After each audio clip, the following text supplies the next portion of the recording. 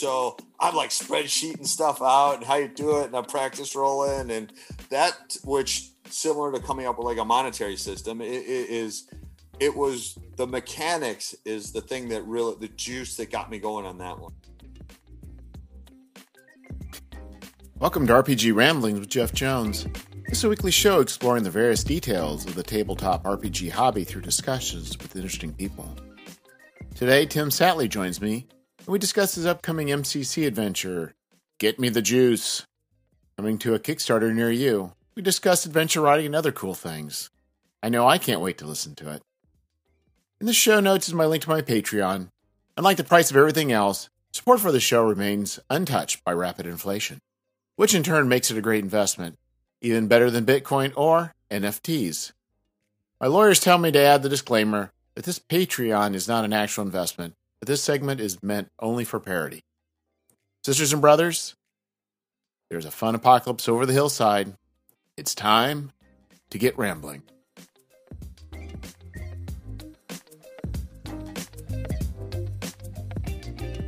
Hello, Tim. Hey, Jeff. How are you? I'm doing quite well. I see you've got a Mutant Crawl Classics Kickstarter going on, or will be going on. Yeah, actually, going to be kickstarting that probably in August, right around August 1st. I was thinking about doing it in July. I mean, it's already done. I just have a lot of personal family things going on in July, so I don't really have time to babysit a Kickstarter. So unfortunately, right. it's going to have like to wait. Planning a birth of a baby, right?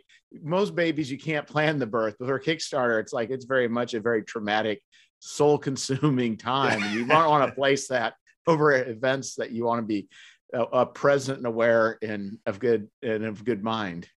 It can be. I don't know what I did at my first one. The thing that I think surprised me the most was how often I would like pull up to see, okay, did more people, join in, more people join in. And I didn't look at it like from a dollar standpoint. It was how many people are getting this? Because to me, that was I was unsure of how much interest there would be.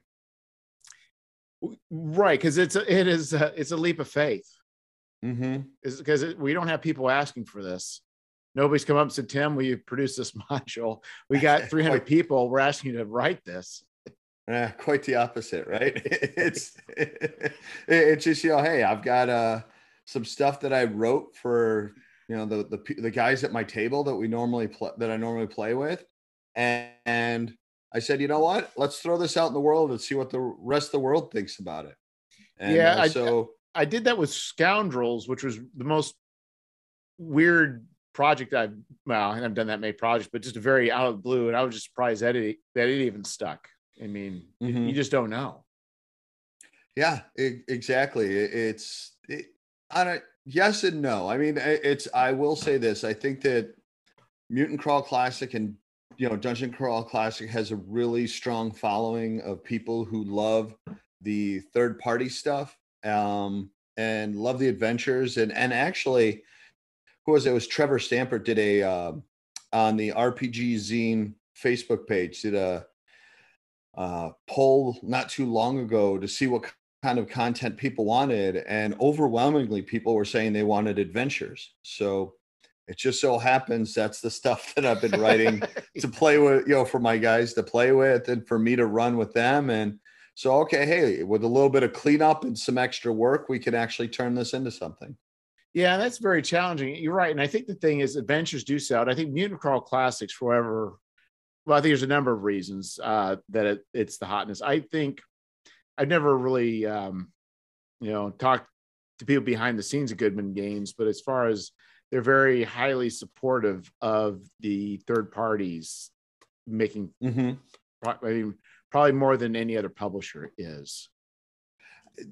Very much so. And I mean, from a third party standpoint, I love it because there's a lot of creative people out there who have interesting ideas and interesting ways of looking at things.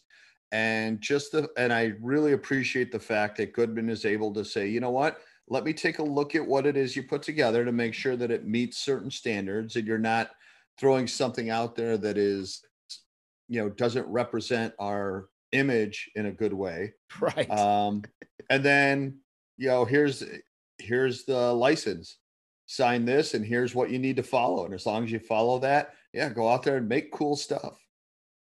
Yeah, because I think everybody I've talked to that has published under, of course, not gonna say anything different, but in general, everybody's been glowing as far as the community, and also Goodman Gaines themselves, being very supportive and helpful and promoting these products. So yeah, so it's, and I think you are probably right, at least with certain things. There's, at least initially, you're probably going to get a certain amount of benefit of the doubt with a Mutant Crawl Classics or even a OSE product compared to something that's just, or maybe even Mork Borg as well.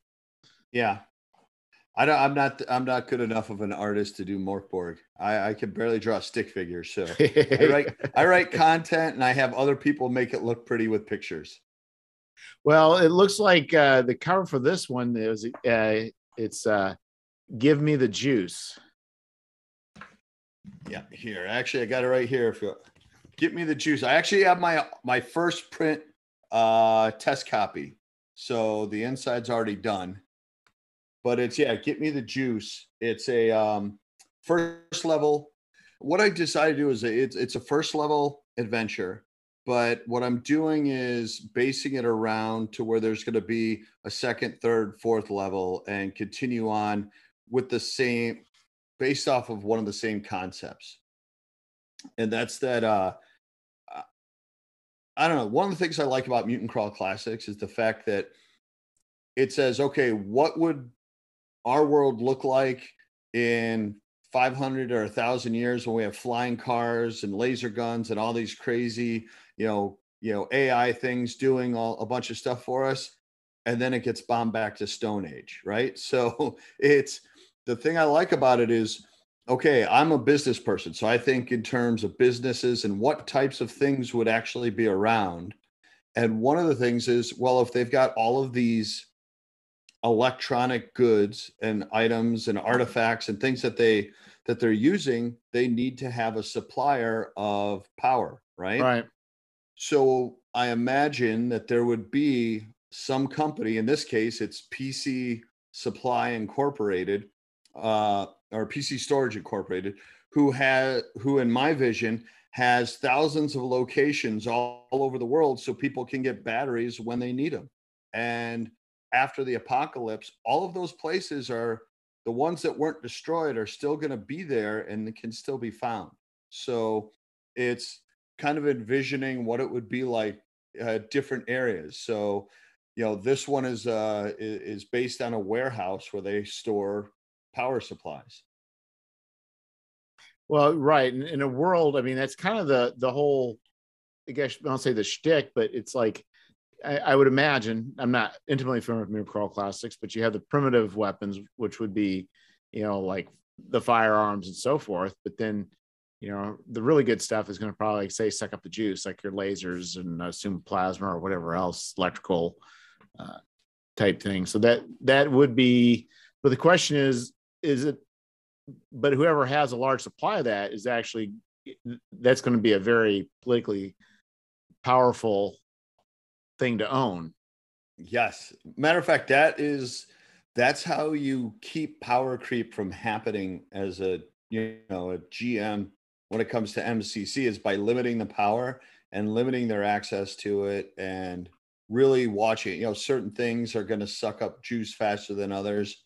So someone could find something that's really cool, but you get 2 uses on it and it's done until you find more power. So and that's actually part of what I've baked into this whole thing is, they may find the power, but do they get to use it? Do they get to keep it? What happens to it? And that's actually, when I look at level 2, level 3, level 4, some of those may be clashes with other villages that are trying to get the same power that they're trying to get. Or, maybe they've raided an enemy village has raided a power supply station, and they need to go stop them. Otherwise, they're going to get crushed. So it's, as I'm looking forward with this, there's a lot of different routes I could go. Well, it also looks like whoever did your cover is almost has a Richard Corbin vibe to it. Yeah, that was the guy who did the cover. His name is Gambit Melendez. So like I said, I'm a business guy. I'm not an artist at all. So my niece happens to be an artist and lives in Florida. So I called her and said, hey, you just graduated art school. Do you know anybody who would be interested in doing some RPG art for me? And first she said, well, I didn't know you're that big of a geek. Second, she said, yeah, you've hit it well. Yeah. Second, she said, well, I got a couple people. Let me send some emails out. No, so when she said, I didn't know you were that big of a geek. Yeah. Was it a sign of like, oh, I didn't realize you're one of us? Or was it, oh? I'll be honest. I couldn't really tell because she's, like I said, she's an art student. She's actually now getting her graduate degree and works in architecture. So she's got her own flavor of it, but I'm sure she's one of us. Okay. But that being said, she turned me on to Gambit. Him and I traded some emails back and forth. He's a gamer and he's played some things. He's more of a comic book guy. Told him what I was looking for, and yeah, he came up with the cover and some interior custom pieces for it. And so yeah, it actually worked out really well. I was really happy with it. Yeah, it seems very fitting. Like I said, that the whole. Are you familiar with Richard Corbin? A little bit. Okay. Yeah. So no, I thought that was really, really, really, really fitting, and it adds a lot of energy. The lines it's just really well done. Really well done. So you got a team assembled? Is that what you're saying for this project? Essentially, the team is just some people that I knew. As far as, like I said, I reached out. I got a hold of Gambit. He did some stuff for me. I actually had Ed Bickford did some things. J.E. Shields did a few things. So there's stock art as well as some custom pieces. Basically, I had to go custom with the stuff that is just going to be found in this module, right? I made, like, the cover that's a custom creature that I made up, right? It's basically a cuttlefish mutated with a salamander, grew legs, and is now walking through the jungle. So, and it attacks just like a cuttlefish, which, if you haven't seen, it's a fairly cool process. Well, I think, right, as long as you're observing it, not experiencing it. The receiving end is not good. I'm going to mesmerize you with my multi-changing colors on the pigmentation of my skin, and then while you're enthralled by that, here, I'm going to shoot my proboscis mouth out and take out chunks. Yeah, not good. And I think, well, the other thing too is, like, I don't know if consumers are this way, but I mean, you and I maybe have gone through, like, drive-through RPG and different things, and you've seen stock art, maybe other things. Now, like, I can not always instantly pick it up, but man, a lot of times I'll look and it's like, oh yeah, I've seen that. Oh yeah, I've seen that. Yeah. So I think definitely throwing a original piece on the cover is a great way to go, because otherwise it may be less appealing. Did you happen to see my first one that went out? No. So it was called Tribal Games Tournament of Champions, which I don't know if you could see that one there. Yeah. That's a piece of stock art. That actually, that was J.E. Shields did that one. And, with the concept I was going with, I saw it and I was like, oh my God, that's perfect. And so he had done that, I think, in a quarter page.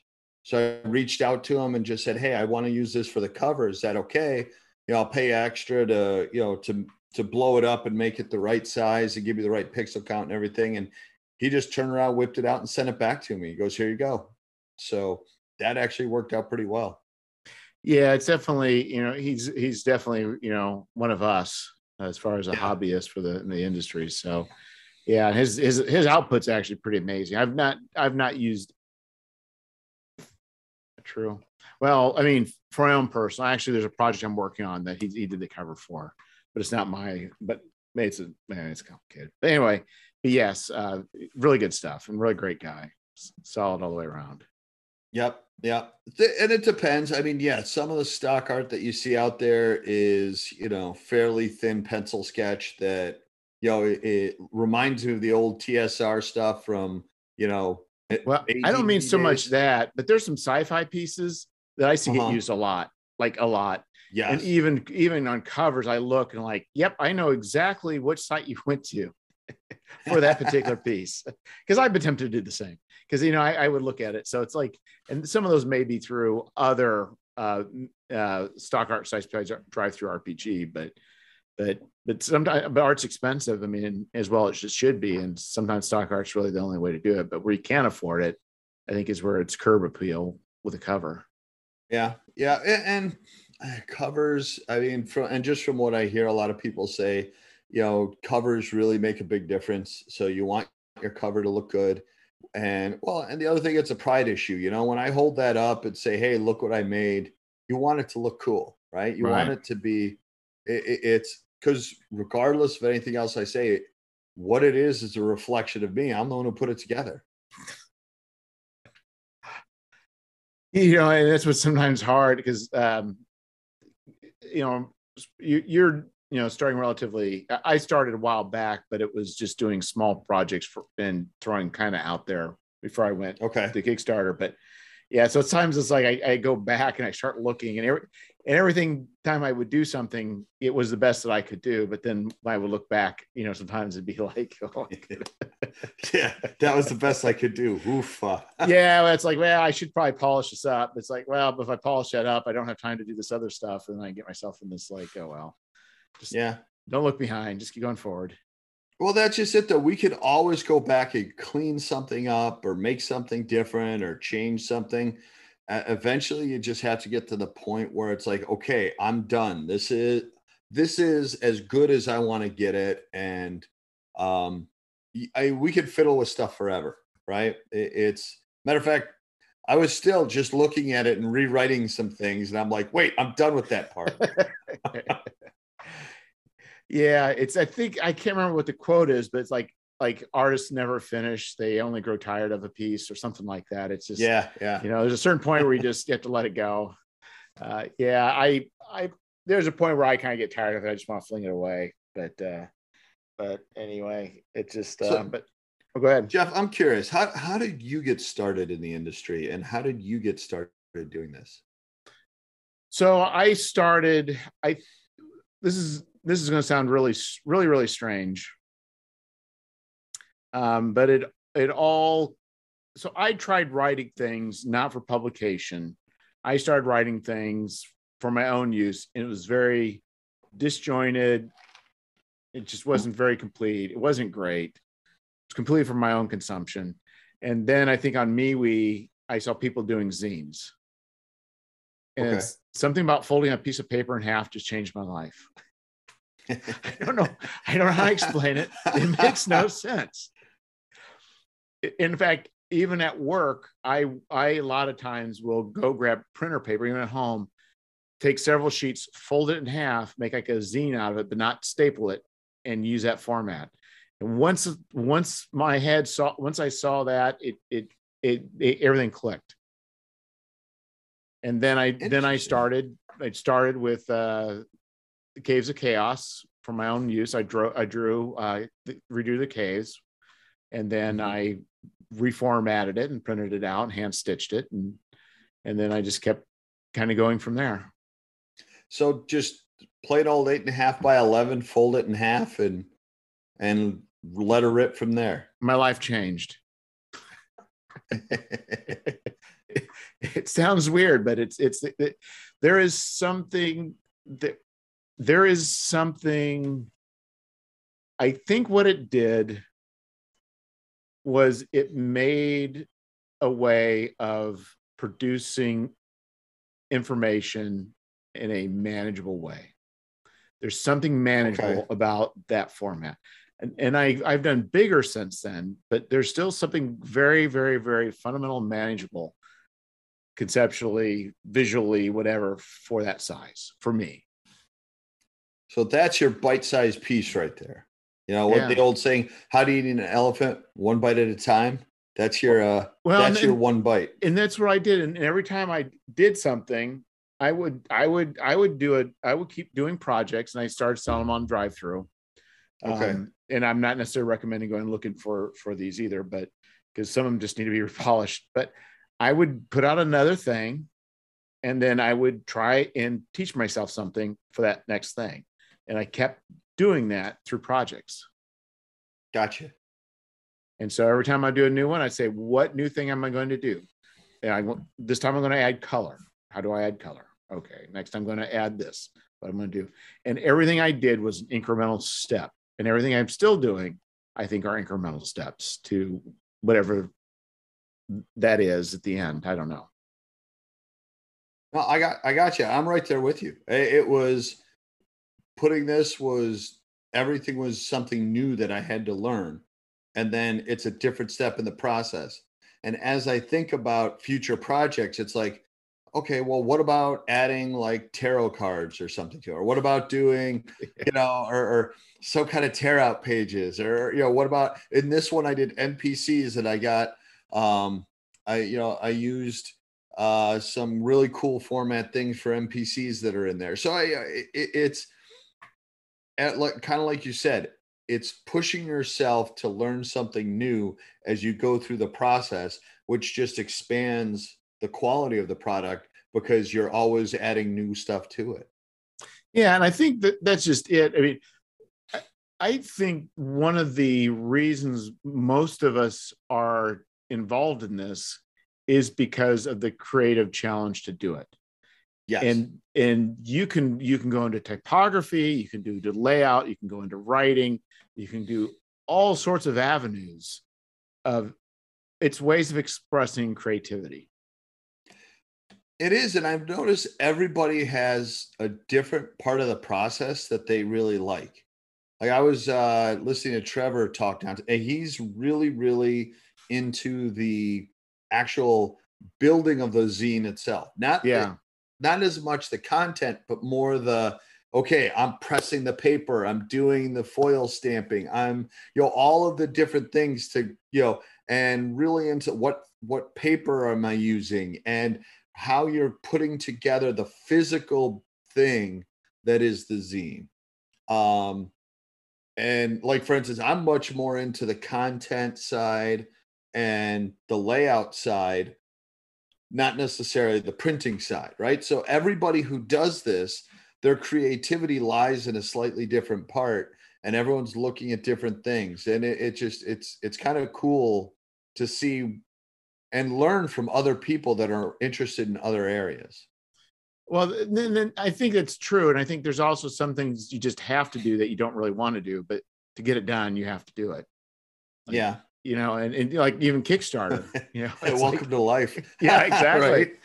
But no, I was even thinking about, because I'm doing an RPG, basic Journey to the Madlands. I'm changing the format, but I'm going forward with that post-apocalyptic zine.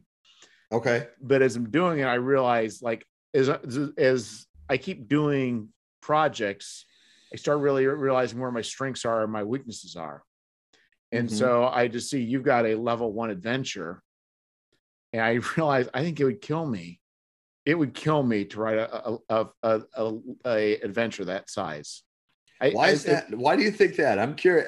I've heard you say before that you don't write adventures, and I'm curious as to why that is. I think it's because I don't know. It's a different way of thinking. When I try it, it just doesn't work. I'm not saying I could never do it, that I may not get better at it, but I find there are certain things that just come more natural to me and take less effort. Okay. Interesting. To me, the adventure comes very naturally in that it's like telling a story. Okay, how do you start the story? What is your prologue, right? What is the beginning of it? You have to lay out some paths that the that the adventurers can take, give them choices that they can make as far as where they want to go, have a defined goal as far as, look, here's what needs to happen, and there's multiple ways for you to be able to solve that goal, and then throw some obstacles in their way.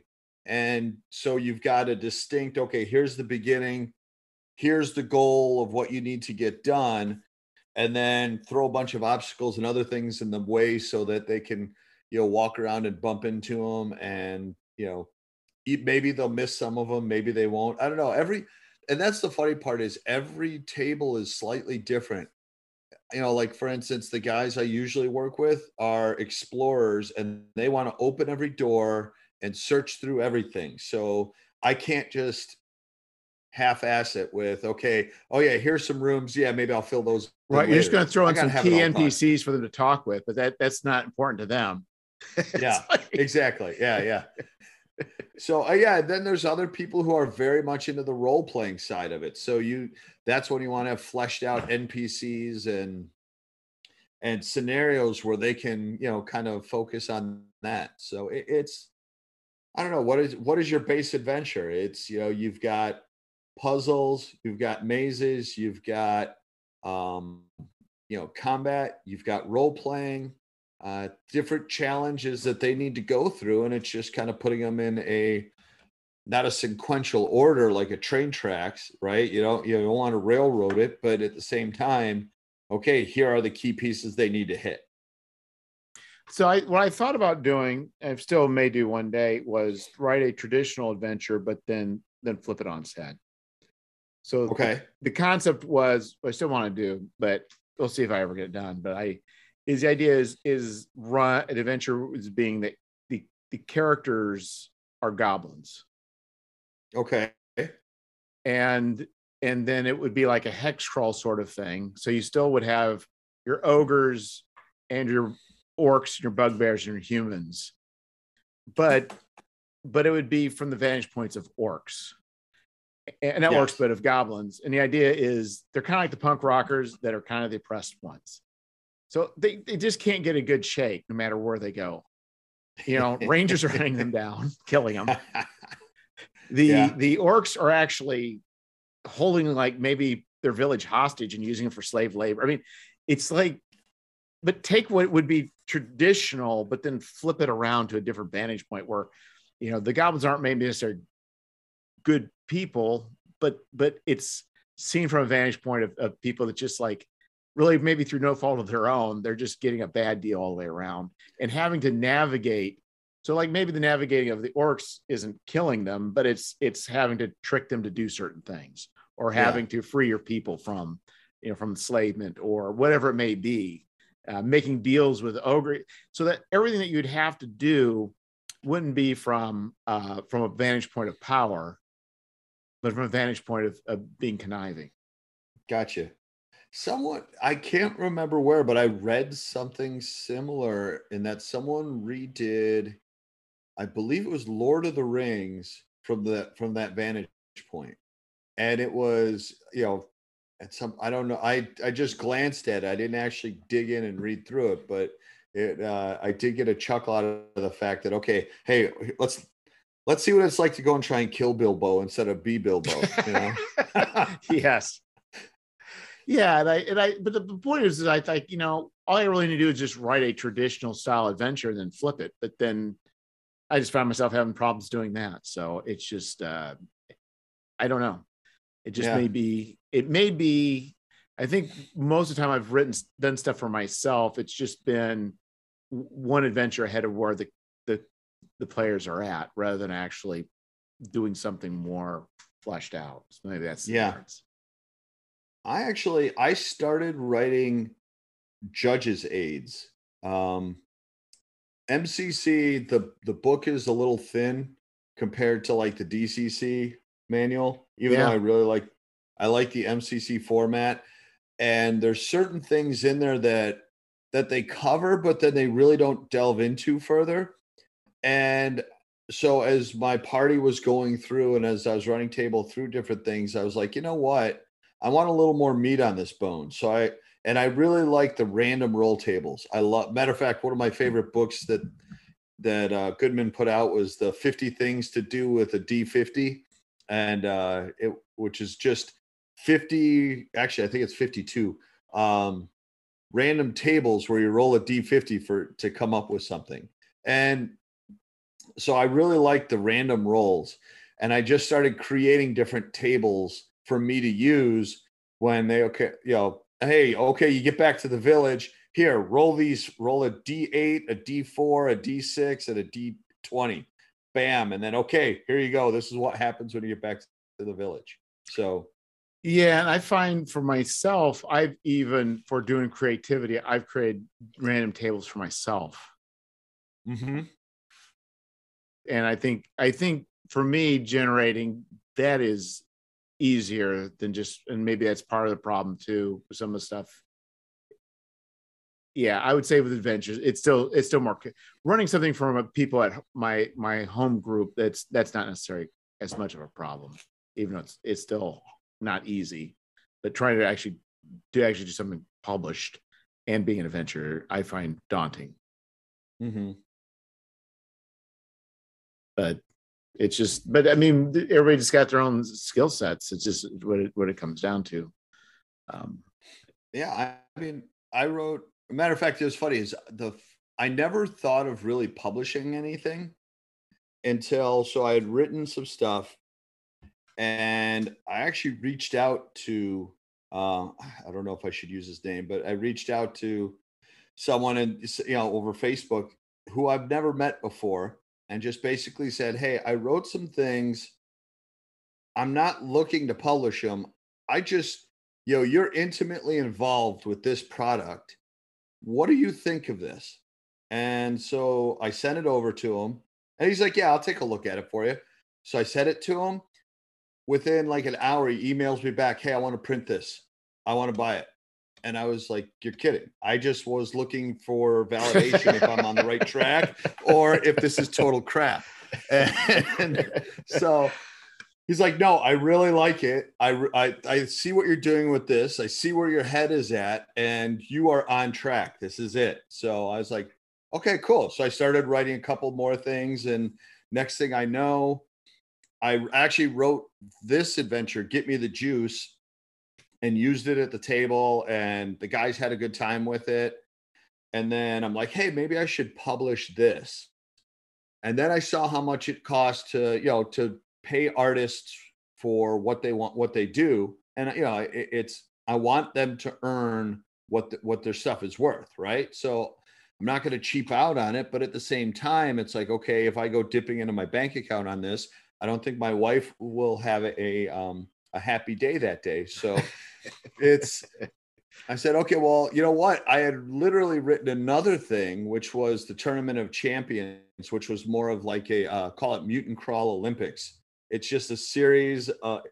It envisions that all the local tribes get together once a year for an annual event, and they do contests against each other.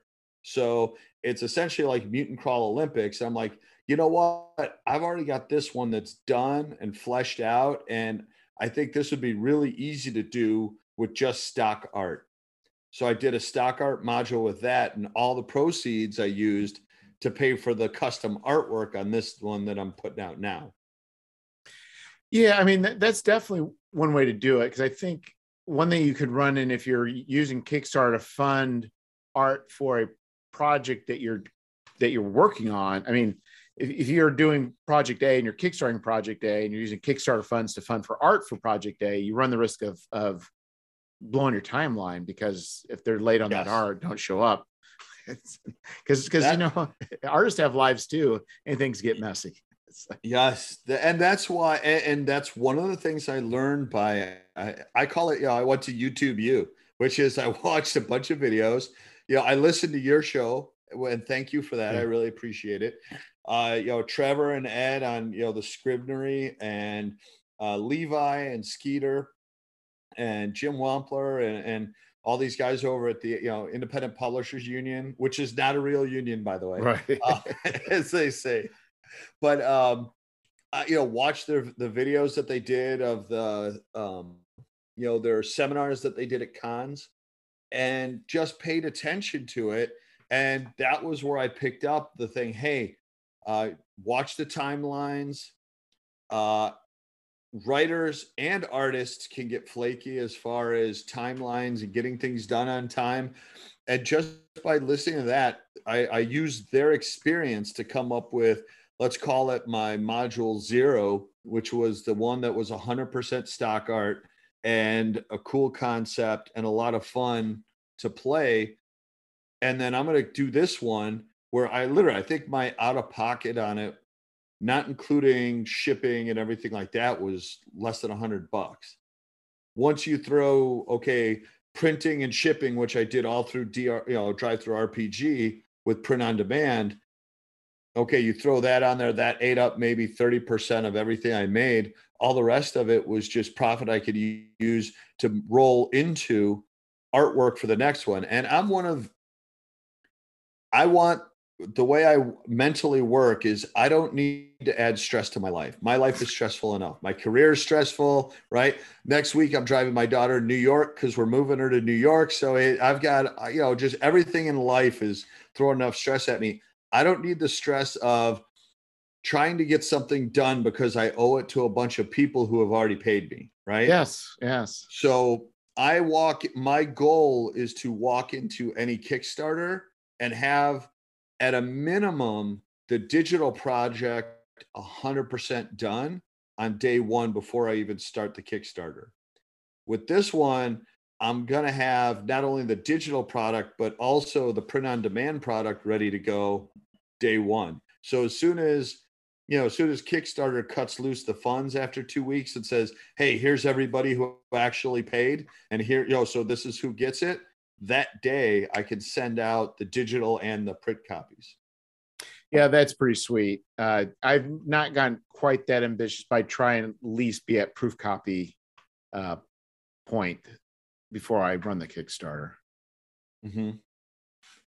That's just me. I don't want. Well, but the thing is, you're right. The closer you get to completion of your product, by the time you hit Kickstarter, is less stress afterwards and during. It's more stressful having to owe something than it is to get something ready for something. I agree. 100%.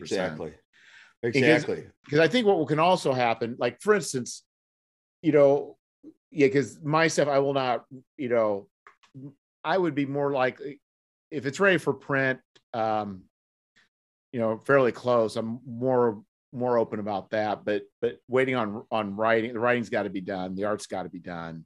Everything's got to be, that part has for me to feel comfortable. It has to be that way. And I think the risk you'd run, or at least can run, is that if you don't have your writing done, you don't have your layout done, you don't have your art done, you are going to be a person's likely to be tempted to shortchange the product due to stress. Yeah. That's true. My funny thing, my first job out of college was I worked at an ad agency, and it was interesting is you'd go in the room where all the copywriters were, and you had basically people sitting around and doing nothing, and other people working feverishly, just writing like crazy. And it was like, what's going on? Why aren't those people working? Well, they are, but they're not doing anything. And those guys are working like crazy. They're like, yeah, because they have a deadline. Those people have a deadline in 2 weeks. So they'll start writing feverishly in about another 6 days. So so I don't know, seeing how things go mentally, like I said, I'll write it. And the other thing is I tend to take my time when I write, because some things I knock out really, really quick, but a lot of times I'll write something and then I'll just set it aside. And like a month later, I'll come back to it and start making changes and expand on it and make adjustments. So it's the writing process for me is very sporadic. So once again, that's part of the reason why I say for you, I want it done. For you, is a sporadicness actually have to do with content and changing around the content, or is it quality? Like you're saying, oh, this could be written better. Quality. It is. It's one thing. Someone, God, I learned a long time ago that the hardest thing to do is to sit down and stare at a blank page and write something. So I'm of the mindset that start writing anything, Yeah. even if it's like I'll be writing. Okay, so they're going to do this, and then this happens, which is going to cause a crap load of damage, and then this is going to happen, which is going to be really cool. And I don't know what it is that's going to be really cool yet. I'm just writing. Right. And then I'll come back and start, okay, I'm going to take this piece out and I'm going to start working on this. And then so I kind of cut it into bite-sized pieces. And like one of the modules that I'm working on right now, it's going to be about 11. I've broken it down into about 11 separate chunks. And then each, like call it room 1, 2, 3, 4, right? 11 rooms. It's not rooms, but 11 rooms, let's call it. And okay, so today I'm going to write up what's going to happen in this room. So I do the description, and then it's going to be, okay, what we're going to find. Oh, okay, now I have to stat block this. Okay, right? So and then it just lets me work my way through it piece by piece without, looking at the whole thing at once.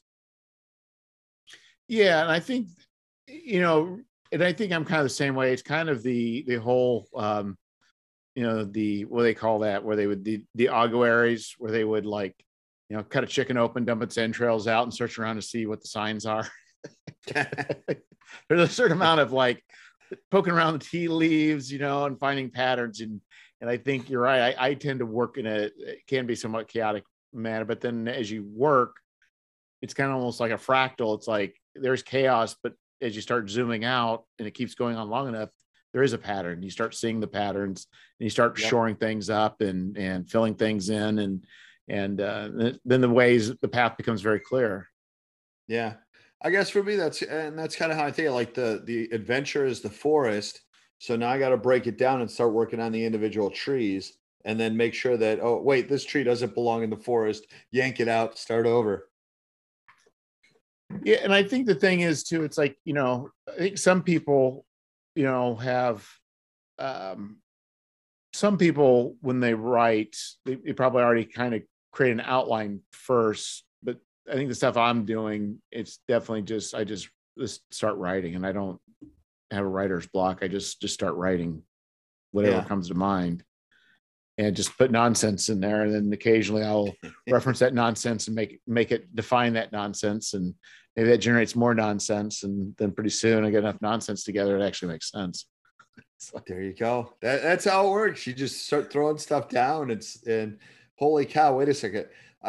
That's really cool. I can't tell you how many times I've gone back and looked at something and think, okay, that was neat. I can't believe I thought of that. And then other times I go back and, what the hell was I thinking? Yeah, this whole thing is gone. Okay, redo this. Yeah, I think I even mentioned before. I mean, there are modes. I mean, when you're in the writing mode, the creativity mode, you can't be in the edit mode. You have to be allowing it to come out, whatever that is. Yeah. And then later on, it's like, okay, now I can critically look at this and excise what needs to be taken out, and buffer up what needs to be buffered, and polish what needs to be polished. But you really shouldn't be doing that while you're making stuff up. For me, it's I'm constantly doing both, in that I'll write stuff down, but then it's a constant cleanup process. And it's so do you clean up what you just wrote immediately, or are you just cleaning up something else that you wrote earlier? Something that's where I am. Yeah. I'm just saying you can't be going through the edit while you're trying to write it. You have to get it out and then go back. And it's because you don't want to be hampering your thinking. But then once you're in the other mode, then you go, even if it's an hour later, you can kind of go back and visit it, but you don't want to hamper that creativity while it's flowing. Yeah. And that's I'll do conceptual writing where like I said, the forest and the trees. The forest is, okay, wow, what would be cool about this? Oh, wait a second. And what if these guys come in from over here? And then, or wait a second, okay, bring this in over here. So that's all the conceptual stuff that just kind of really free flows in. And that's why I talk about it. Okay, yeah, I'll come back later and be like, yeah, no, those guys can't come in. That doesn't fit. I guess, and Right. that's another thing too, is I'm very, very particular about making sure that if something is there, it's there for a reason. And it's there, it's not just, oh, hey, you open a door and hey, look, oh, here's a bugbear. Okay, well, how did the bugbear survive in that room? I Right. mean, there's no way for it to get food. There's no way to forget, it's not like when I was a kid, back in, sixth grade, and I'm at home drawing little dungeons and okay, yeah, this monster goes in there because it's in the monster manual. Right. And I didn't think about any of that stuff, but now it's like, okay, if they're there, how did they get there? Why are they there? What are they doing while they're there? That I guess that's the, as you mature through it, you got to start thinking through those things. Yeah. What's interesting, and I think I went to maybe kind of an extreme. I don't say extreme, but yeah, things need to be fully defined. But then recently I ran some people through the Incandescent Grottos, which is an old school essentials adventure. And it's like, why are there so many groups of people so closely packed together in these caves? But then there's people running through it. Nobody questioned it. Nobody cared. I think if I were writing adventure, I'd be like, no, we can't have this. We need to add, where I realize, it's kind of interesting. I don't know where that balance is. If I agree with you, you want things to make sense. Kind of sometimes it's not easy to determine where you're just going overboard sometimes. And when, like I would tend to do. Well, if there's a bunch of people there cramped into, closed spaces, how are they interacting with each other? Yeah. Well, the intent is that they are interacting with each other to a certain degree. Okay. But gotcha. it's like there's a lizard man or the troglodyte group, and there's a kobold group, and then there's another group. And okay. I'd be thinking about like, okay, where's their water coming from? Food. Where are they getting their food? And well, if it's going to be subterranean, how are things growing? Or do they have to go up above? And what are they using for a latrine? I mean, it's like, that's what I'm saying is I think I could go take it to the extreme or the point where nobody cares about that, Jeff. It's like you do that during movies too, don't you? Hey, that wouldn't be like that in real life. Oh yeah. I don't necessarily always fault a movie depending on the genre, but yeah, I don't turn my head. My brain does not turn off during watching a movie. Yeah, at all. Same here. I'm the same exact way. Wait a second, that doesn't work. That wouldn't happen. I'm forgiving. I'm forgiving with whatever foolishness they want to put on the screen, as long as it's consistent with what it is that they're trying to do. Yes. So yeah, if it's a mind candy movie, yeah, I'm definitely more forgiving. Yeah, it's like if it's Star Wars, I'm not going to really worry about, does a lightsaber really work? But there's other points where it's like Princess Leia flying in space. Yeah, sorry, that's where you lost me.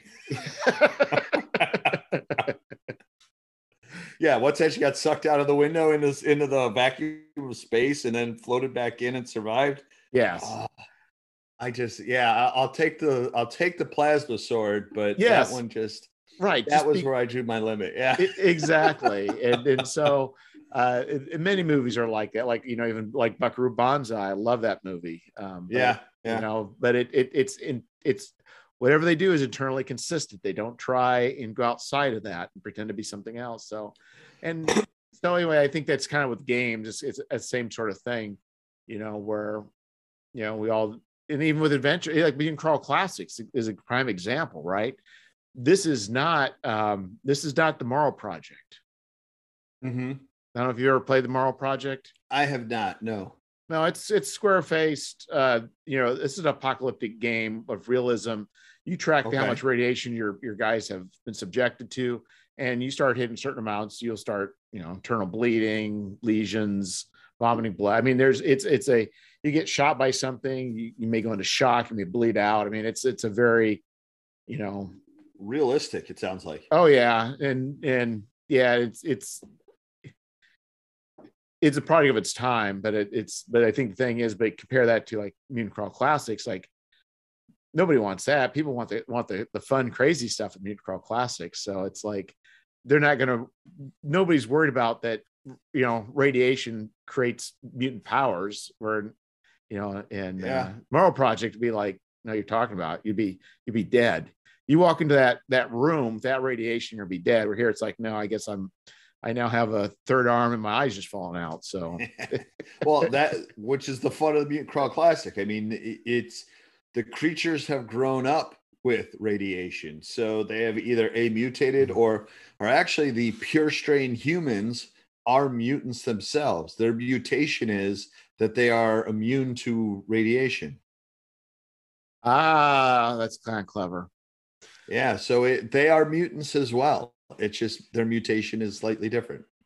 But it's funny is with Mutant Crawl Classic, I talked to a lot of people who, when they try and figure out what it is, they're like, okay, well, look at DCC and you've got magicians, or your wizards at DCC. Okay, that's a shaman in Mutant Crawl Classics, and your warrior fighter is a sentinel, and right. And they try and do this crossover. And I always disagree with the crossover that a lot of people come up with, because when you look at DCC, all the spellcasters, they're using either mercurial magic, or they've got you've got the table of how your spell goes off, right? That's how mutants operate. Your mutation is almost as if you were casting a spell. The shaman, to me, seems more like a tech wizard who can use really cool artifacts and has a good time an easier time understanding the technology. And therefore, based on, instead of spells, it's wetware, it's software programs. So based on whoever it is they use as a patron, they get different skills. Some of them are thief skills. Some of them may be more druid-like. Some will be more warrior-like. And it allows the shaman to be just basically, a techno wizard that gets to use cool artifacts and is flavored in a certain fashion. Like, hey, here's my, you could have a fighter, a shaman that's, follows Mangala, which is one of the warrior classes. And, they got a plasma sword and a suit of armor, and they're a frontline fighter, but they're the shaman. So it is slightly different. Yeah, it is. And it seems like, they took kind of what was, I think, the theme of Gamma World, and then just kind of amped it up to a new level. Well, that was Jim Wampler was a big Gamma World guy. I mean, he played that for a long time. If you read, if you talk to him and talk about his history, Gamma World was his thing. And then he created, this for Goodman Games. And so it's kind of, you could see how the one folded directly into the other. Oh yeah, it is definite that Gamma World has, I don't want to say it's not quite like D&D that kind of had a wide like D&D created its own genre, but yes, in a sense Gamma World did too, I would say. Yes. Because there's been a little bit like it in literature, but I think in general, as far as gameplay, there's kind of not been any sort of thing parallel with it. Just people that have kind of taken it and put their own slant on it. Yeah, and it's a very different post-apocalyptic world. I think about 90% of the post-apocalyptic stuff that you see, and it's like a gloomy, just nasty, very film noir type scenario. Whereas with Mutant Crawl Classics and Gamma World, it's lively jungles. It's almost like a mutated Amazon, if you will. Yeah, almost like a kind of an alien world. Yes. And I think it's like aliens exploring an alien world. To me, it's the Gamma World before, it almost felt like in some ways it was actually kind of a game of a post-apocalyptic superheroes. Mm-hmm. But not every, but a lot of, instead of having a lot of cool powers, a lot of times they were just. Have you ever played Gamma World? Yes, I've played a couple times. Okay, yeah, because you could just wind up with characters that are just unusable. Yeah. Well, MCC, you can roll up a 0 level character that is a stillborn, dead on birth. You roll a what, like a -2 on your stamina modifier, and then you roll a 2 or less on your hit points, and you're dead. Well, that's like Shades of Traveler there. Yeah. Yeah. What Traveler is one that I'm not familiar with. That it looks interesting though. It's something I'm gonna have to check out. It's so it's a 2d6 system. Okay. And the Cephas engine is like kind of they're taking the SRD from Mongoose and they made it a free system. But it's 2d6. Your stats and attributes they take damage, and the original Traveler the idea was you'd enter some sort of service, and for a certain amount of terms you try and get skills during that time. And one of the things that could happen is if you could die, so you could keep going in terms of service into Navy, Marines, merchants. But there was a pressure luck mechanic too, is you just die. Yeah. It's just every time. That's, I think that's one thing I think to me is very important to have as part of your overall gaming experience, is that your characters can die. If I'm not, now granted, I'm not going to bash 5e. I actually play it with my brother-in-law and his kids and whatnot. But the one thing I don't like about the whole 5e type world is essentially you're creating superheroes, right? You're creating these unkillable people with backstories, and that have all these, just these, basically trying to create a hero arc for their character. I grew up with AD&D where you just kill people left and right. So for me, that was always half the fun. So I like the kind of games where you've got that. Oh, okay, you took them up to here and they died. Okay, time to go get a new character. Let's start over. Yeah, I think the thing too is with the bounded accuracy and with the higher hit points, 5th edition is meant to have a rapid exchange of combat with people hitting and points going down. I mean, it really kind of creates that, where a lot of the other editions, I think it's somebody was posting, it's harder to hit. And I think, but it's also more dangerous. So, so it's like with old school essentials, especially, your hit points are really low, or can be really very easy to walk around with 1 hit point. Yeah. And what they say is, in these games where your hit points are low and the damage is high, potentially high, that combat is a fail state. Like if you're into combat and you have not gained an advantage beforehand, you failed somehow. Yeah. Which and that, I guess that's the other thing too, is as you grow up in gaming, everybody starts out as a murder hobo, right? Every kid, my daughter, when she was 9, got her into a game, and all she wanted to do was kill everything she came upon. So it was, but that's just the way it starts. But eventually, you start getting more into the puzzles and the exploration and the other things. What are the little hidden things that are in there? Yeah, I've also talked to my son, my youngest son, and I was kind of talking about differences of play and what people come. But I know, like, especially for younger people, it's like, let's say I create a world or a game, we'll run through a scenario, and let's just say it's something like Greyhawk. Yes. In my mind, I kind of create the setting, the characters all fit within the world, and the narrative all works. The world and the characters kind of work back and forth. Where for a lot of times younger people was like, well, I want to be a Dragonborn. So less interested in the meta narrative of the universe, but more interested in the narrative of their personal character doing cool stuff. Yes. And which I find is kind of an interesting split between. It can be a split between people as far as where they come to play. You nailed it on the head there.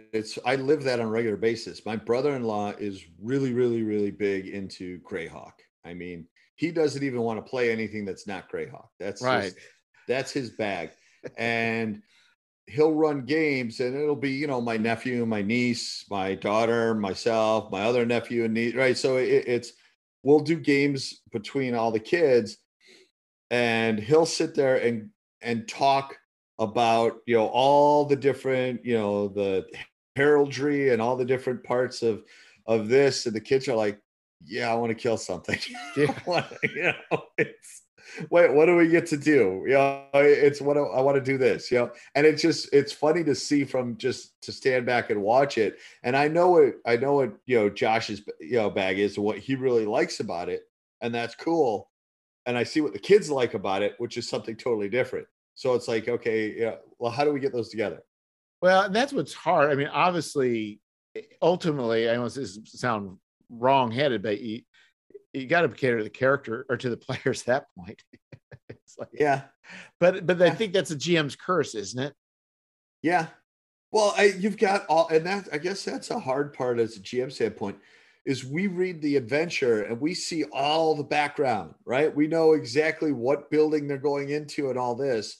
And the part that I'm struggling with right now is, how do you get some of that information to the players so they understand what's going on? It's, like I could write this really cool backstory about what's going on with the warehouse, but the players will never get that. It's something for the GM is the only one who's going to read it. But I think even from like a cultural standpoint of a game, you could give hints, like, maybe you're listening to somebody and then maybe you hear them speak a few phrases, go back Greyhawk Sulese, and you're like,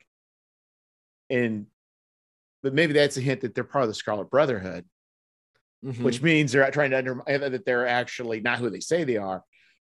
If it's like, as you say, it was your brother that's the one that loves the Greyhawk. My brother-in-law. Your brother-in-law.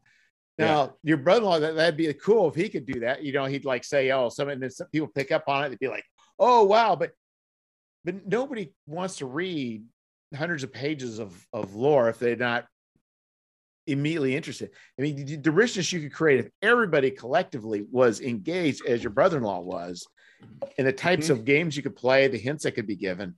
But it's very rare that you can actually find somebody that really cares much about your world that you're running as you, the GM.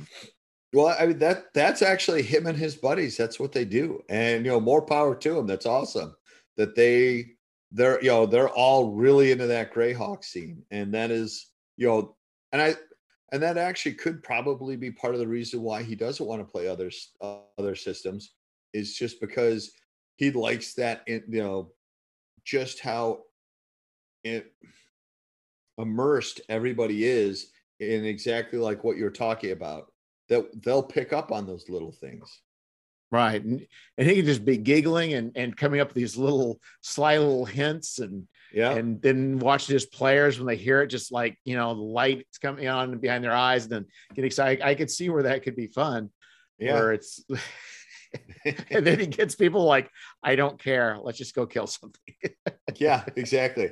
I guess that's what happens if you run a Greyhawk game at a con for a bunch of people who have never played Greyhawk before. They would miss all of that stuff. Yeah, and I think it goes along with it was the Empire of the Petal Throne, even though that's kind of gotten marred by recent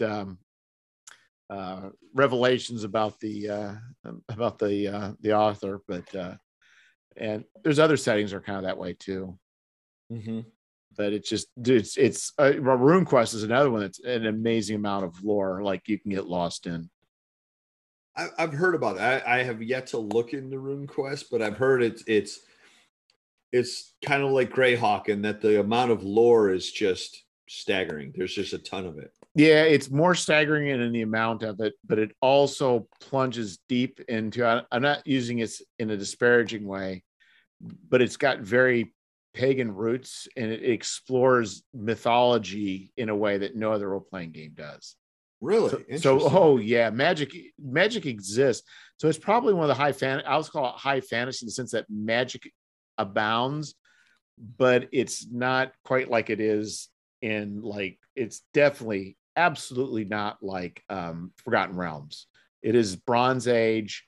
and it's weird mythology, and it's conflicting mythology, and it is definitely, if you want to get involved in some very interesting history and cultures and situations. So yeah, and your adventures may not actually be traditional adventures. You may be doing cattle raids too. So it's not.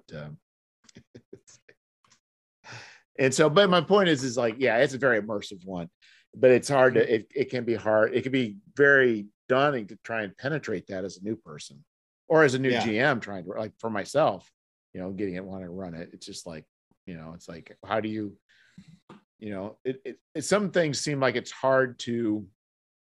Some things seem like it's hard to just dip your toe in the water. It's like you either have to plunge fully into this, to make it work or not. And that's what can be daunting with, I think, playing some games or in some settings. Yeah, that is true.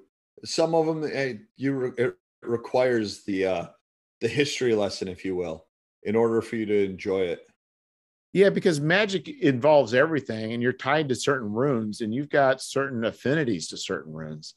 And that affects the kind of magic that everybody uses, and also kind of affects a person's personality, and even affects how they view life. Yep. And then your characters can die really easy because you can get one hit from arrow, you're dead. Yeah. Oh shoot, I forgot about that. You spend hours and hours and hours rolling up the heraldry and not the heraldry, but the history of your parents, your grandparents, major events, and picking out all your skills and all that. Yeah. And then once Lake Stone, you're done. Oops, you fell down. It took 2 hit points of damage. You're dead. Yeah, so that's another one where you don't really want to engage in combat if you don't have to, and if you do have to, you want to make sure you got. It's like my kids. I was running old school essentials for these people. It's like after they got their butts handed to them, and I try to explain to them that hiring mercenaries is really part of the expectation for this game. Then it's like, okay, that's your cannon fodder essentially. Yeah, so you will not survive. Yeah, so if you're a level 1 magic user with 1 hit point, as long as you can hire some hirelings, you may actually be okay. Yeah, exactly. just don't befriend them. Don't get too close to them. Yeah, exactly. So they won't be around for very long. You just keep them well paid. But yeah, it's pretty crazy. So what other games have you played? Have you ventured forth much, or have you stuck mostly with D&D and Mutant Crawl Classics? So I mean, it's mostly I've been Mutant Crawl Class started out, did some DCC stuff and Mutant Crawl Classics. Went into that, played some Gaslands, that's a hoot of a time. Oh, that is, if I recall correctly, it's like a Mad Max miniature. I'll say miniatures, but you can use your own Matchbox cars. Is that put out by Osprey? Yes, over in the UK, and it's one of the cool things about it is, if you see that people who are into Warhammer and they spend thousands of dollars on all these miniatures and that, Gaslands is okay. I went to a thrift store and for $5 got like, I don't know, about 30 different Matchbox cars, took them home, cut them up, glued some guns on them, painted them, and had some fun with that. And then we play with those. So it's Gaslands is a fun little game. And it's easy to do in like anywhere from a 2 to 4 hour session. So, you can play one game, or like we did what's called a televised series, where it's like it's essentially a campaign, and you have teams and sponsors, and that one actually is a whole lot of fun. It sounds like it. So yeah, kit bashing is a thing for that. It's probably adds as much fun to it as even playing the game, is just like you say, going through and Mad Maxing up your Matchbox cars. Oh yeah, and it was during COVID, so I mean, I was sitting down. I'd get done with work, I'd shut off the computer, and I'd stay at my desk for another, I don't know, my home desk here for another 4 hours, just painting and gluing stuff on cars and that, because what else am I going to do? It's COVID. No one's going anywhere. No one's doing anything. Oh, yeah, that was pretty crazy. But it was, I played a team that was Rusty's Bootleggers was the sponsor. So it was a bunch of redneck moonshine runners. And I just had fun making the craziest team I could. I ended up getting a bus. So the bus has, like 8 passengers on it. So you get 1 attack per passenger. And then I hung a trailer off the back of it that was carrying peach moonshine, which meant I had unlimited Molotov cocktails. So I just pull up next to another car and it would be 8 Molotov cocktails launched at them. And that was another one of the side effects, is that if you have damage that you take, you're on fire. And so that person will lose hull points on their car while they're on fire every time they have another action until they stop. So it's he became fairly deadly. I would go the opposite way. So the race would go, let's say everyone went from the right and around in a big circle. I would go to the left. So as they caught me, I just bash them with all these Molotov cocktails and watch them blow up. So I'm sure that made them all happy seeing you do that. Everybody hated it. But it was, it was fun because there's like a mad scientist who's a sponsor. So that person gets like things like death rays and all these other crazy things, and one that's cops, and another one of the guys had one that was he themed his entire team after clowns. So it was all little clown cars driving around. So yeah, it was just a fun way to just, spend a few hours. And then it's funny is now we'll run some DCC stuff, and then maybe we'll run some MCC, and then say, we need a palate cleanser here. Let's play Gaslands for a little bit, and then we'll jump back into the other campaigns that we're running. So, so you got a group. So do you guys rotate who's running games, or do you have pretty much a standard GM, or how's that work? So it started off. So Jeff Bernstein was actually the guy who I'm live right down the block from Games Plus, which I'm absolutely spoiled to have one of the best, friendly local game stores around, about 3 miles from my house. So Jeff Bernstein had done a regular Monday night DCC group, and I got hooked into them. And then Jeff moved to Arizona, and now he's running games out there. And so we have a bunch of guys, and we'll kind of switch it up. Gary will run DCC stuff. Matt will run, he hasn't been around for a while, but he'd run some DCC stuff. I've done some Lankmar. I do all the MCC stuff for the most part. We kind of switch it up, who's doing what, and no one really needs to run Gaslands. It's just show up with your cars and let's go. And and we run it as an open thing. So we'll have a lot of, people coming in just to check it out. Hey, I've heard about this, mind if I sit and play? Yeah, sure. Come on in, and we'll bring them in. And, so we've had a few more than our share of people come in for just one shots. Oh, that's neat. Yeah. So it's good when you find a group and you can all kind of share the burden, have the same love. It's sometimes hard just to find a group, that wants to play what you want to run. Yeah. That's true. I'm sure they get a little frustrated with me at times because I'll run a lot of play tests on them. So, hey, here's another thing I made up. It's like, Tim, that wasn't good. So sorry. Well, you got good friends. They can tell you that. Oh, Monday night, I ran them through a Lankmar one that I made up that turned into a disco theme.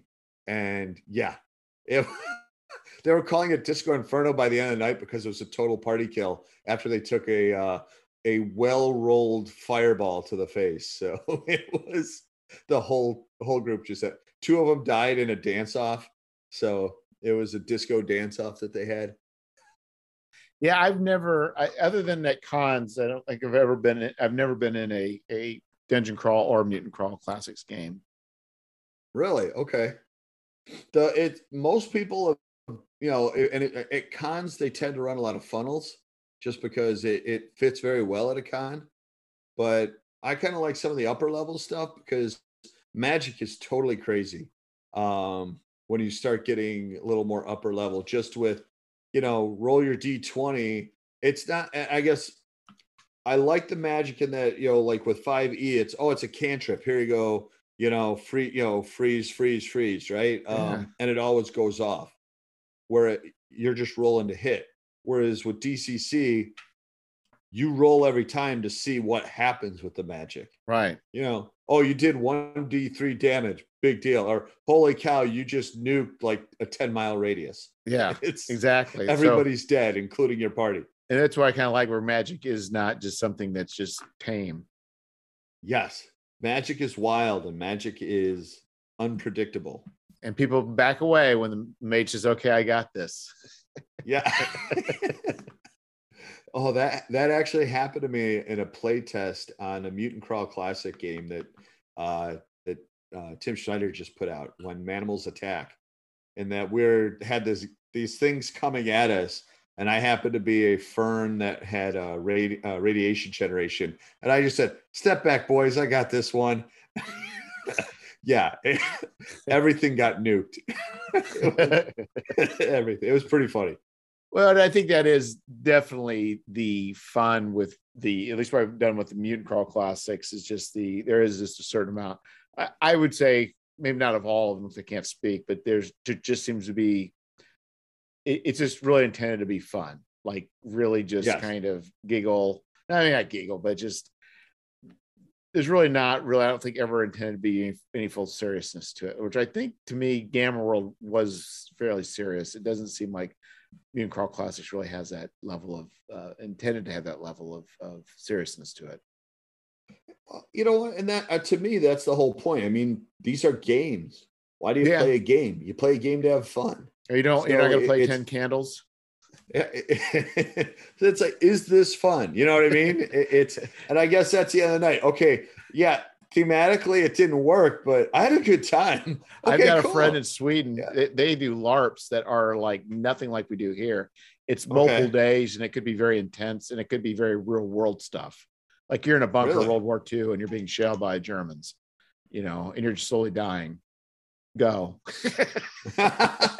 It seems more like the reenactors here, you know, that do the Civil War reenactments and all that stuff. But I think emotionally they do go through that. You know, to them it's an emotional experience. And even like 10 Candles, where you're playing 10 people and your candles are burning out and everybody at the end's dead. And then you read a letter of the last thing you wrote to everybody. It's just, you know, I think it's meant to be a kind of a cathartic emotional thing rather than but you're right.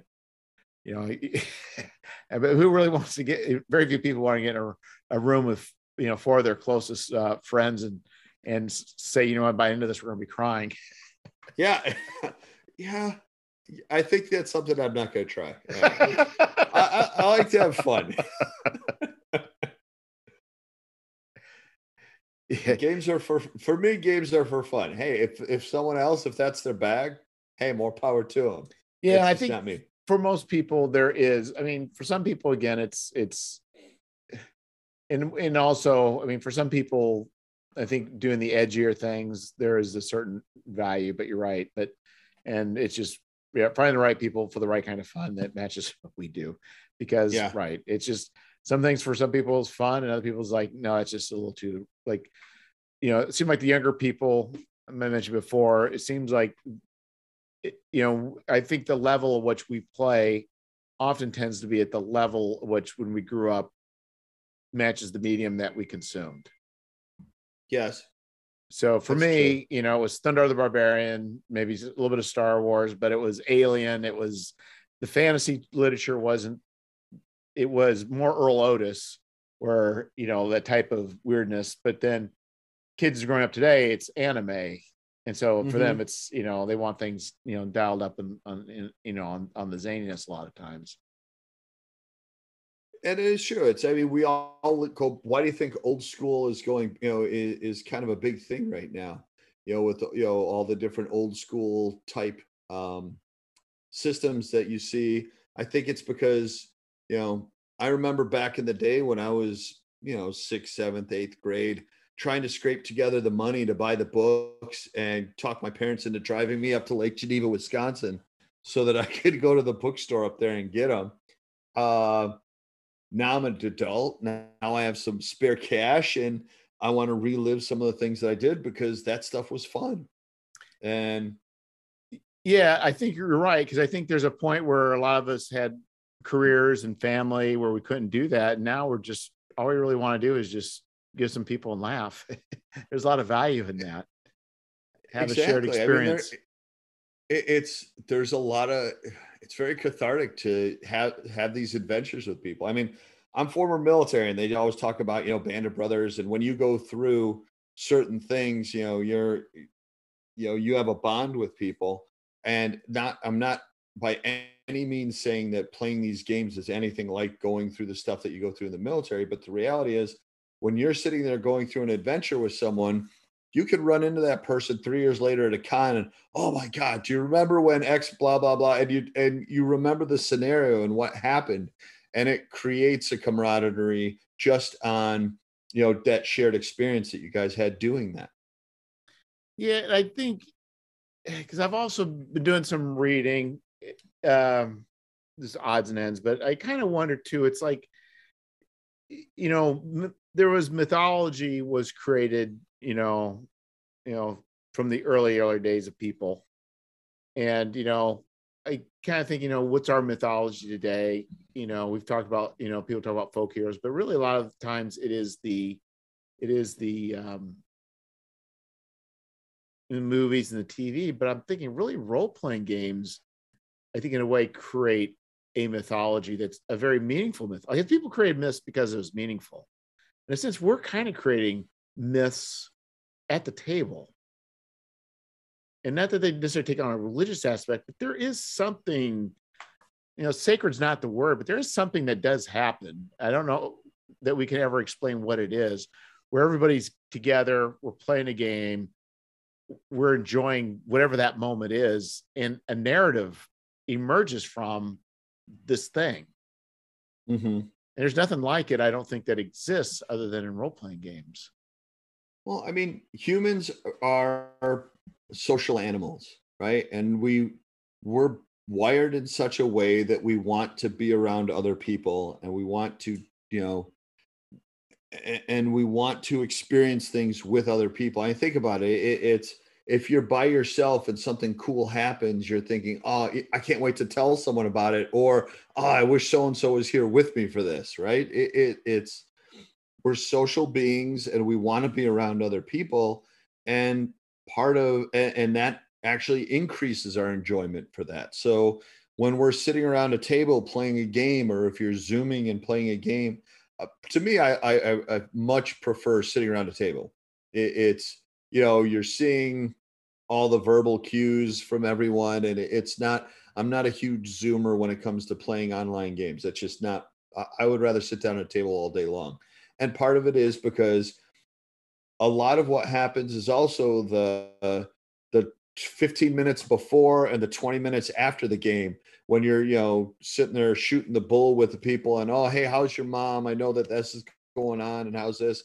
And it's about building relationships with people. It's not, that's part of what this whole thing is. And I think that's part of the reason why cons are so popular, is because, well, number one, you're getting together with a group of like-minded people, and that we all have this hobby that's fun, but we've all shared the same types of experiences. So we're all willing to jump in at a table, and, you know what? I know what this is. I'm going to jump in, and let's have some fun right now for a few hours, because, and you're creating a whole new thing. I think the other thing too is, what I think, if we're all thrown together randomly into a room, it's very awkward, right? Nobody knows each other, and you're just trying to talk to people. You're maybe kind of shy, whatever. And it's a very awkward moment. And maybe over time you'll develop some sort of rapport with a person. But when you're at a convention with playing a game, the social structure's already lined up. You know exactly what you're supposed to do. You know your roles, and everybody knows what to do. And you can actually socially interact immediately with people, even though you're playing a game, without that other stuff that needs to go on. What would happen if you're all at a party sitting in a corner trying to come up with some sort of meaningful, it's immediate. And I think that's what's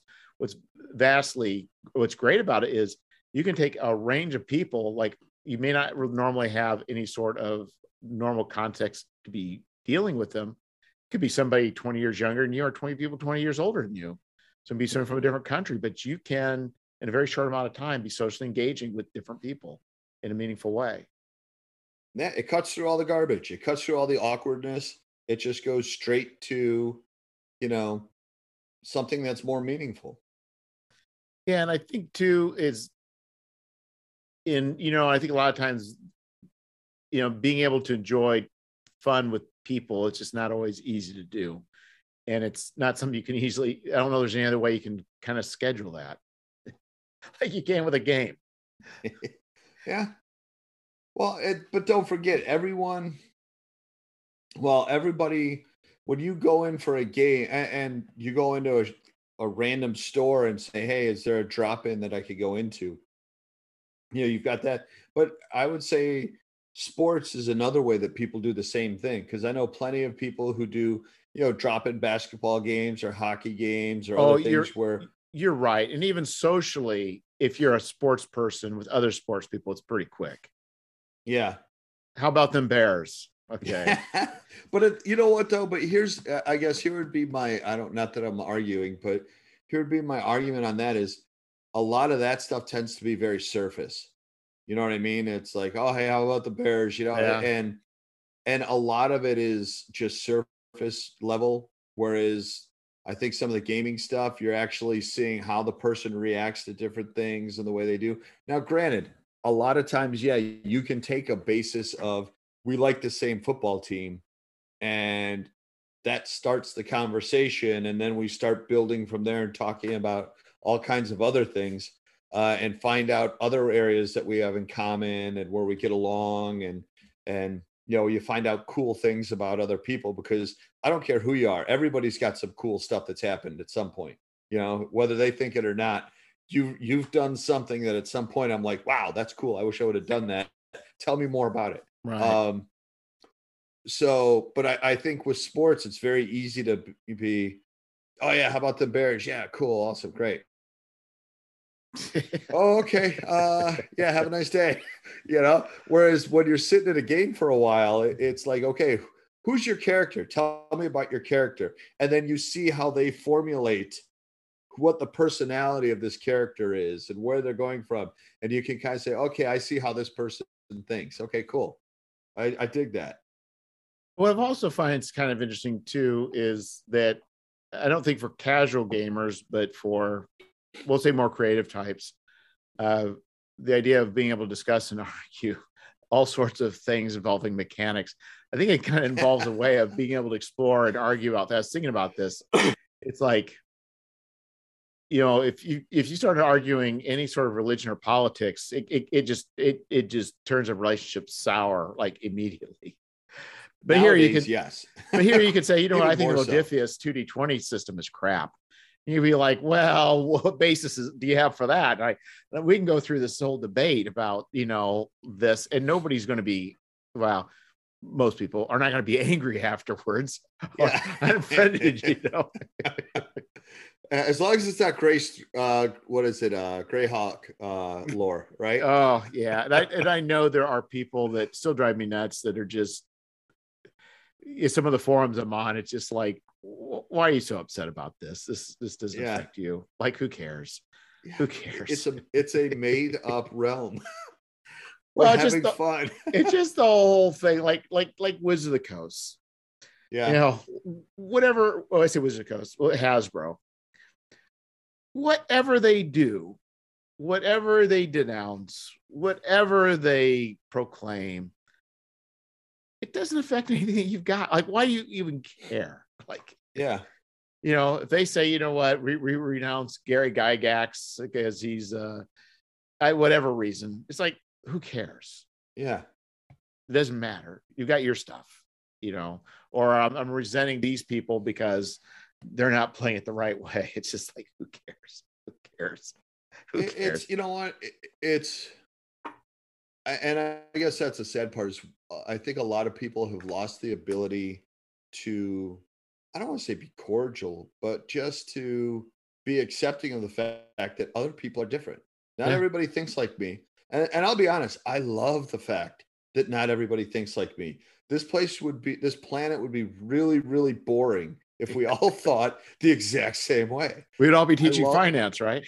Yeah, exactly. Which, by the way, is pretty darn boring to anybody except for me, right? I'm a finance junkie, and I read Warren Buffett's biography for fun. It's, I'm weird like that. I like numbers. I like spreadsheets. But it takes people like me to do what I do, which means that, other people who have created, like I said, I can't draw a stick figure. I literally, I will draw a stick figure that you can't recognize as a stick figure. It's that bad. I just have no artistic ability whatsoever. But let me tell you, I'll come up with a new monetary system in a heartbeat. But everyone is different, and everyone is good at something, and everyone has certain things that they like, and certain elements that they can bring into stuff. And I miss the days when you could argue back and forth about things, but still realize that, hey, at the end of the day, you know what? You're still a human. You're still an American. You're still a cool person. Let's go have a beer. Right. We're not attacking the people. We're just discussing ideas and critiquing ideas. Exactly. And it's okay to have different ideas. Well, so I was, of course I was in Ireland for a while, and then I was, and some people I was with from the US was there as well. They would say something and I would make a statement, and then so I go kind of like, wow. And I'm like, I thought about it afterwards, like, I think the people I'm normally with, like, I can make a statement, and my expectation is for you to maybe even counter that statement. Yeah. But I realize they don't necessarily work that way. So if I say, No. I think this writer and such is probably overvalued, there's no counter from that other person. And I realize, you got to be careful how you state that. But yeah, it's the idea is we should be able to discuss ideas and tease things out, and maybe even have our minds change, because I don't necessarily come to positions that I state as a matter of I'm unchanging. It's just that this is my current state. I think C.S. Lewis is an overrated writer. Okay. Somebody could say, well, what about the line in which order? Well, we could go on and on, back and forth. I say, well, I think you got a point there, but on this and this and this, and it's just, but I think we've lost that. Most people don't engage in that level of back and forth debating ideas. I grew up like that. So it's, I get in trouble because I'll throw out that bomb and they're like, how dare you? And it's like, whoa, this is a discussion. This isn't yeah. This is not I'm saying something because, hey, this is a discussion back and forth. It's not my way is right and you're wrong. It's a discussion, we talk back and forth with things. That's how the world works. Yeah, that's how you learn. And I think it is like, even with I think it's kind of with with my sons and even my daughters to some degrees, we're kind of that way where I'll say an opinion, they may agree or disagree, and that's okay. And we can discuss it back and forth. It's like, that's part of the fun of it. So I've never been to Ireland. I did spend a lot of time in London, and I actually found it kind of similar to what you're saying, in that, it's, you make a statement, and unless they agree with you, well, I take that back. This was actually people from the US I was with. So we were kind of doing dinner. Yeah. But I just realized, I was going to say, there are people that I talk with certain things about, and they were just, no response. But the funny part was, if I ever really wanted to spark a thing, all I do is talk about a football team and just watch the fight erupt. I did not get to I dealt with a number of people, but I didn't really get to spend a lot of time with any particular person from Northern Ireland. Okay. And so, I mean, I kind of got a feel for in general, but I kind of would have loved to have actually spent more time with, but most of the time was not people from Northern Ireland. Okay. But it's definitely, it's definitely things are different. And and it is a different situation, even though we do share similarities. But you're right, there are differences even culturally how they view things. A common language does not mean we're the same people. It's very different. Well, yeah, because there's you're right. The one thing that always cracked me up about England in general was, so as an American trying to do business when I was there, I'd call someone at 4:30 and they just wouldn't answer the phone. And then it was, it's too close to 5, because at 5:01 they're on their way out the door on the way to the pub to have a pint before they went home. Yeah. And it was every night. That was the, no business got done from 4:00 on, because it was, I'm not starting something that I'm not going to be able to finish before 5, because I'm out the door at 5:01. Yeah, it is definitely, it definitely can't be that way. I've not yet. Fortunately, my situation was pretty more laid back. So the work I was doing there was pretty laid back. But yeah, we dealt with moving, basically set up an emergency setup of a facility in Northern Ireland, the same facility I was at, but this was like 6 years ago or so. And one of the purchasing one of the managers there was just like, I was trying to get a hold of him because we're trying to get material so they can actually start production. And I'm calling, he's at home. He's just kind of like, I don't work on Fridays. It's just like, what are you doing? We're in an emergency situation. That sounds about right. You're in management. But I think the people there now are not that way. But anyway, so how long were you in England? So I was on and off for over the course of 2 years, where I'd go over there, work. We had the company I worked for at the time, we had an office that we built over there. So I'd go over for a few weeks and take over for the guy who was running it. And, he'd stay for a little bit and then come back home, and I'd run everything. And then he'd come back, and we kind of keep swapping out so that I was never an expat. It was, I was there long enough to not be an expat. As soon as I got close to that, it's like, okay, time to come home. I'll tell you, for the most part, every person there was great to work with. It was absolutely the people were amazing. I found it super interesting, the fact that I was in England and everybody would drink Budweiser. And that blew my mind. I'm like, you're drinking Budweiser. Guinness is, an island over. They're like, oh, that's too far away. I'm like, a Budweiser, an American beer, is not. Well, and it's interesting. I mean, it's the food, it's the choices that it's just kind of weird too. It's like, kind of like the same thing. It's like, fish and chips is very popular, but they just want their fries plain for the most part. If not plain, then they're pouring gravy all over it. Don't even get me started on the food. Have you ever heard the one? What's here we go, little joke. What's the difference between the European version of heaven and hell? I don't know. European heaven is a place where the Italians cook everything, the English police everything, and the Germans make everything. European hell is a place where the Germans police everything, the English cook everything, and the Italians make everything. That is kind of funny, because Italy, the southern portion, is actually they're hard to get. They have problems getting people to work there.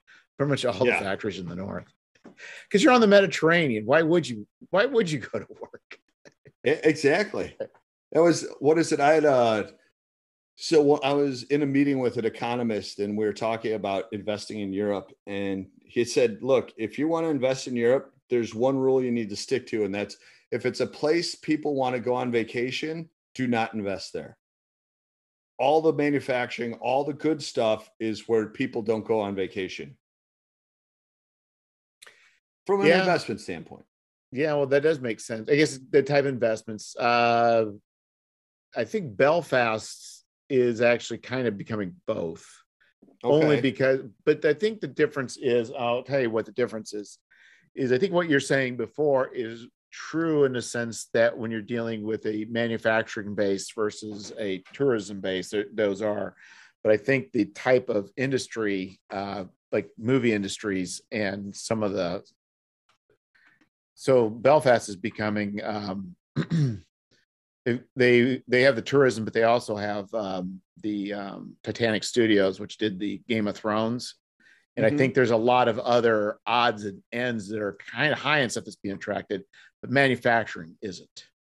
Yeah. So the economies are changing, and that may kind of maybe flip that a little bit. Maybe not. I don't know.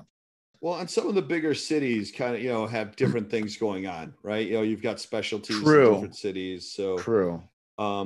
As a general rule, though, if you're going to, the coast in Italy or, anywhere on the, like Barcelona, outside Right. of the city itself, it's mostly tourism based, and there's not a lot of manufacturing. There's not a lot of industry there that's outside of that tourism industry. Right. No, that's true.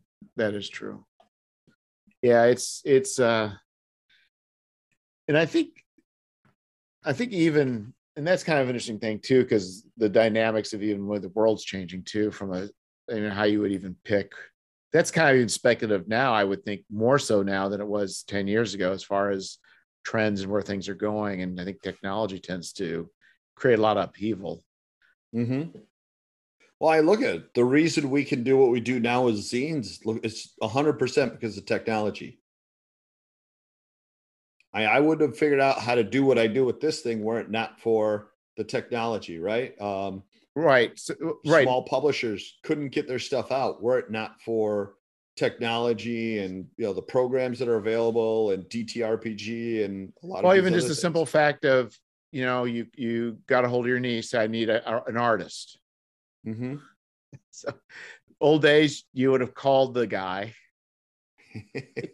He would have sent some copies of some sketches in the mail to you.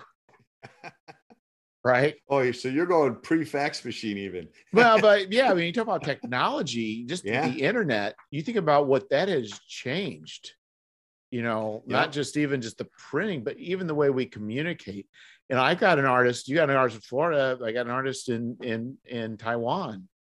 Mm-hmm. It's like, that book, The World is Flat. It's like, it is flat. You could have somebody doing layout for you in Switzerland. You can have somebody doing art for you in Brazil, and you could, have people writing for you in Australia. It doesn't really matter whether they're in Australia or they're next door. It's the same.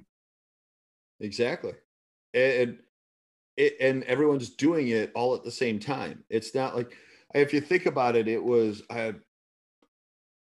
there was an academic paper that was done about the process of building a car during, when Ford was doing his thing. And it went from how long it took to engineer it to smelting the iron in order to, to make it, because they controlled the entire process beginning to end. Right. Yeah. And that's why they would come out with one model car, and you could have it any color you wanted as long as that choice was black. Yes. To now, you've got a team on one side of the world working on just one system of the car, and while someone else is designing it and someone else is doing the electrical system and someone else is doing the airbags, right? And then they're all putting it together over a matter of weeks as opposed to a matter of years. It is pretty astounding. Yeah, we live in a gilded age as far as being able to do this kind of stuff. That is for sure. Well, and that's when they talk about, and from a business standpoint, that's when they talk about productivity gains. That's what they're talking about. Even everything as simple as, what was it like when you went to get a prescription from your doctor, right? You'd have to go to the doctor, see the doctor, get the thing signed. Then you go to Walgreens, hand them the slip. They wouldn't be able to read it, so they'd have to call the doctor to figure out what it was. Then they'd put the prescription together. And meanwhile, you're sitting there waiting for 2 hours for your script, right? And then, and then you go home. Now it's like you leave your doctor's office. They've already electronically sent it to Walgreens. you go through the drive-through and they hand it to you, and it was what, 30 seconds later? Or if you had to sit on your own, you did it on an app on your phone. So what used to take us hours now takes us 2 minutes. It's magic. It really is. That's what I tell my kids. It's like, you don't know what it was like before. It's fine. I'm sure their reality is going to be even more magical as technology goes forward. But yeah, it's interesting. Well, I think we're hitting the time-space continuum. Sounds great. It was a fun talk. I enjoyed it. Oh, I did too, Tim. It's getting dark in my room. Yeah. Well, yeah, it is getting a little late, but it is. I should have turned the light on. I didn't know. But anyway, thanks for joining me, and I'll have to have you on again sometime.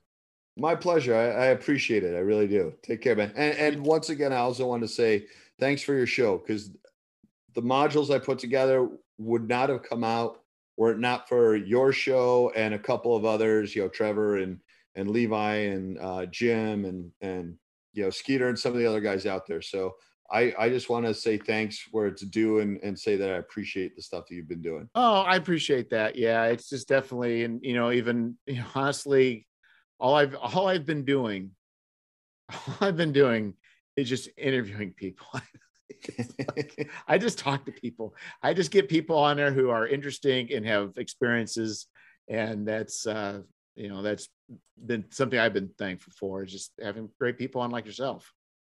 I appreciate it. It's keep it up. I like it. I'd rather sit there and throw on a podcast and listen to you chat with some people that had cool stuff to say than listen to another report about who's doing what and all the garbage that they call news today. So yeah, I appreciate the podcasts. Okay, I appreciate that, Tim. And you take care. Thanks, Jeff. You too.